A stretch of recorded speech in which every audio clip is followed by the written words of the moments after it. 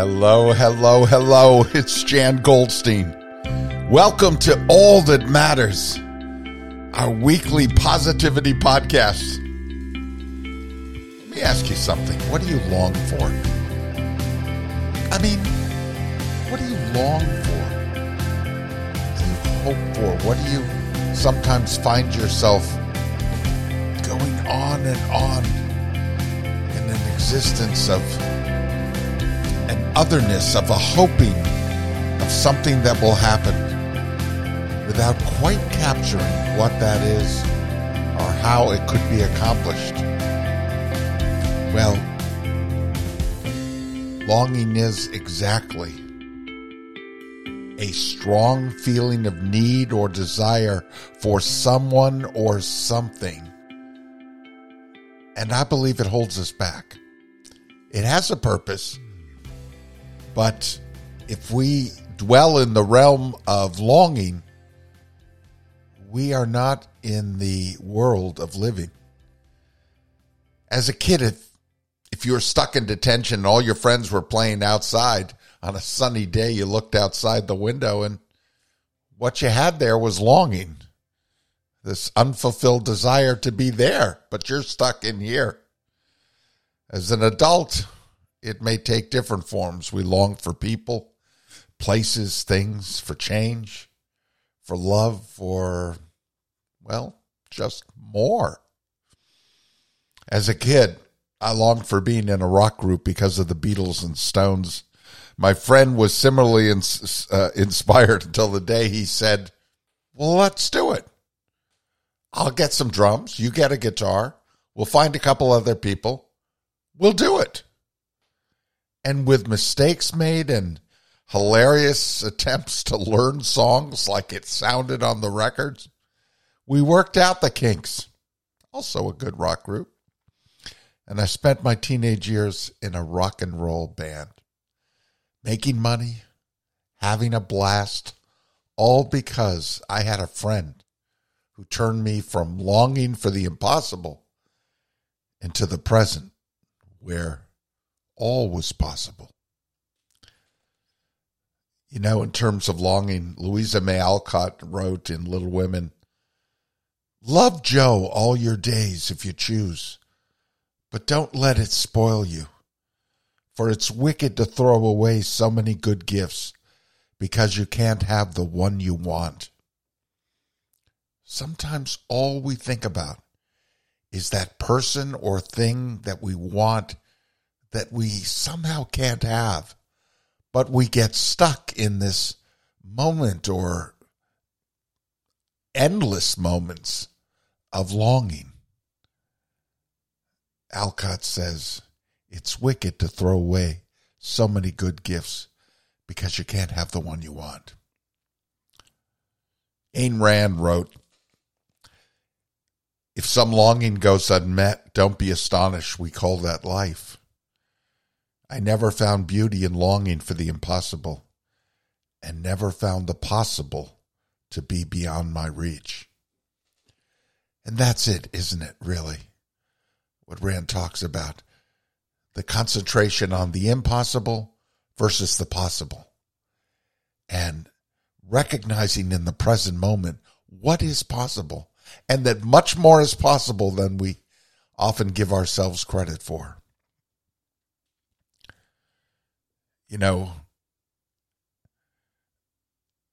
it's possible, as Carl Jung put it, that the longing for light, which may be what we're ultimately thinking, comes with what it is we're longing for, whether it's that person, that relationship, that money, that job, that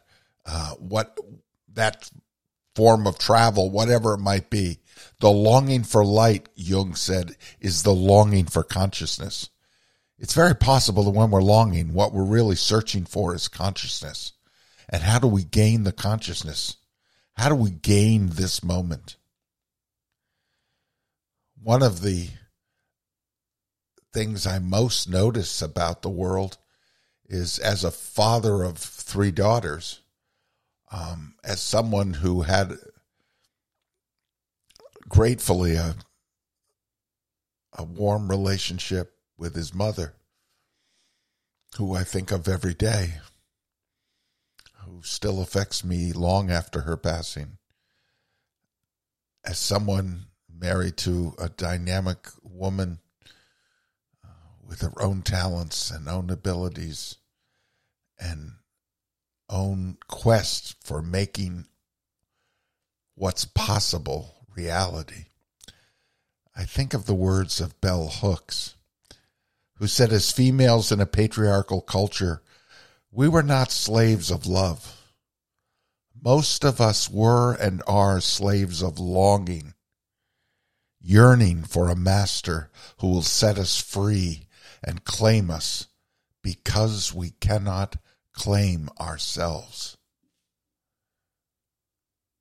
Hooks calls it being slaves of longing. She's referring to females in our society who for so long were slaves of longing, but I think it speaks to all of us, really. Yearning for something or someone who can set us free and claim us because we cannot claim ourselves. Well, the women I know are claimed themselves, and they've taught me a lot about claiming.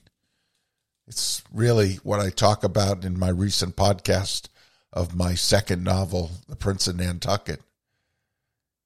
A man is surrounded by women who teach him how to claim his own light, who teach him how to learn more about who they are, and in so doing, learn more about who he is and what is possible right now in the moment.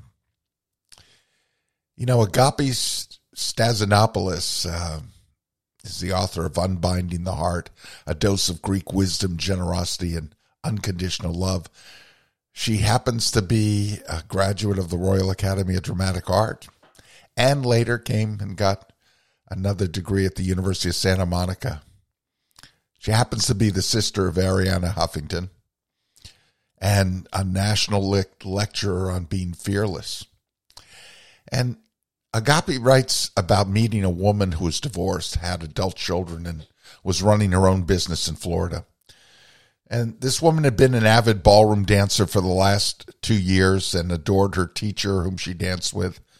And on the surface, she had a charmed life. She seemed lively and confident. And the author says she invited the woman to go salsa dancing with her at the Lincoln Center.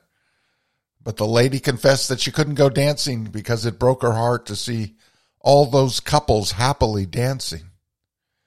And it reminded her she didn't have a dancing partner with whom she could also share her life.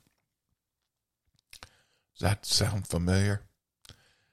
We look on in life sometimes at people who seem so much happier than we are. And we feel our aloneness. We feel our longing for what they have that we don't see ourselves having. And so we sit there and watch. Stassinopoulos found that in that statement that the woman made, an astounding statement. She said she had never thought of avoiding dance for lack of a partner. She said, I was brought up in an exuberant Greek way where you could pull anyone onto the dance floor and they would become your partner for the night. Not having a partner never stopped me from dancing, unquote. So these two women ended up having a very beautiful conversation about why one didn't have a partner and what she was looking for in one. The woman that Stassinopoulos met told her, I've been longing for the right partner for years now since I've been divorced. Someone that I am compatible with and that I can have fun with. Someone I can enjoy my life with and also dance with. I get very upset when I think that other people have that and wonder, why not me? She asked the author, is it not okay to want a man or a relationship? Of course it's okay, Stassinopoulos said. But there's a difference between wanting and longing. Longing brings the tentacles of attachment and creates suffering that suffocates the enjoyment of our life. If you get clear on what you want and why, then you can go about seeing how you can create it. So she suggested that the woman give up longing and start thinking about how she could make a reality instead. And she explained about herself that giving up her own longing allowed her to enjoy her life much more, since the longing had only created unhappiness in her. The woman, however, fought back. She objected. She held on to her feelings. She said, quote, "I don't want to give up my longing. It reminds me of how much I want that, and I don't want to forget it," unquote. "That's okay," Stasinopoulos reports, responding, "provided that your longing doesn't keep you from being present in the moment." The woman stopped dead in her tracks and swore she was having a moment, an epiphany. "Don't say anything else," the woman said. "I never realized that my longing was preventing me from being present." The author says that they walked down 6th Avenue in that moment of epiphany, realizing how our longing creates suffering. The author says, "My newfound friend said, I now see how the longing perpetuates desire and not getting what you want. And it becomes a vicious circle, doesn't it? It stops from being present and fully enjoying myself and my life. It stops me from seeing what might be possible." Yes, longing paralyzes. We lose our way, blinded by a want, a longing so powerful, it eclipses awareness of the possible and our own power to claim it. I think Stasinopoulos reminds me of Buddhism's 4 noble truths, which are attachment to things, to wants, lead to suffering. And the reasons for suffering are desire, passion, pursuit of wealth and prestige, striving for fame and popularity, or in short, craving and clinging. This is not to say we shouldn't strive or set goals or seek joy and meaning, but the deep longing for, the nonstop desire, leads to an inability to find our way. Does that make sense? An inability to find your way, so blinded or so blurry is the path in front of you, cluttered with all the craving and the clinging. This, I would like to suggest this coming week, this is your moment.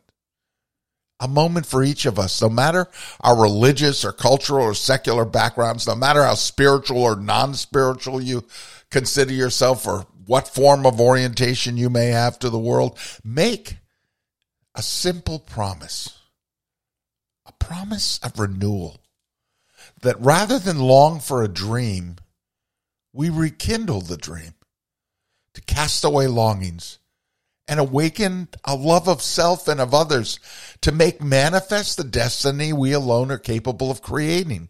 We alone are capable of creating. In the coming week, take a moment to be in touch with your own unique and glorious self. Let's be mindful of how very often we are unaware of our own feelings and needs, aware of the inner flame we keep snuffed out because we are unaware of its need for oxygen. And allow this moment in time to serve as that great, giant, fresh breath that fills the lungs in places we never even knew existed within us. Let's free ourselves of holding to desire so tightly we miss the moment as it's happening. We free ourselves of the paralysis of longing rather than actively loving. This is our moment, different for each and every one of us, and yet, in some ways, letting go of the burnt-out carcass of the negative, we replenish our spirits with the waters of possibility. Each and every one of us can be filled with longings, but until that moment, we make the decision to live in the present and turn our longing into living, then we hold ourselves back. This is our moment to swim in the waters of possibility. Yes, and this is our moment to dance. Until next week, I'm Jan Goldstein, and this is all that matters.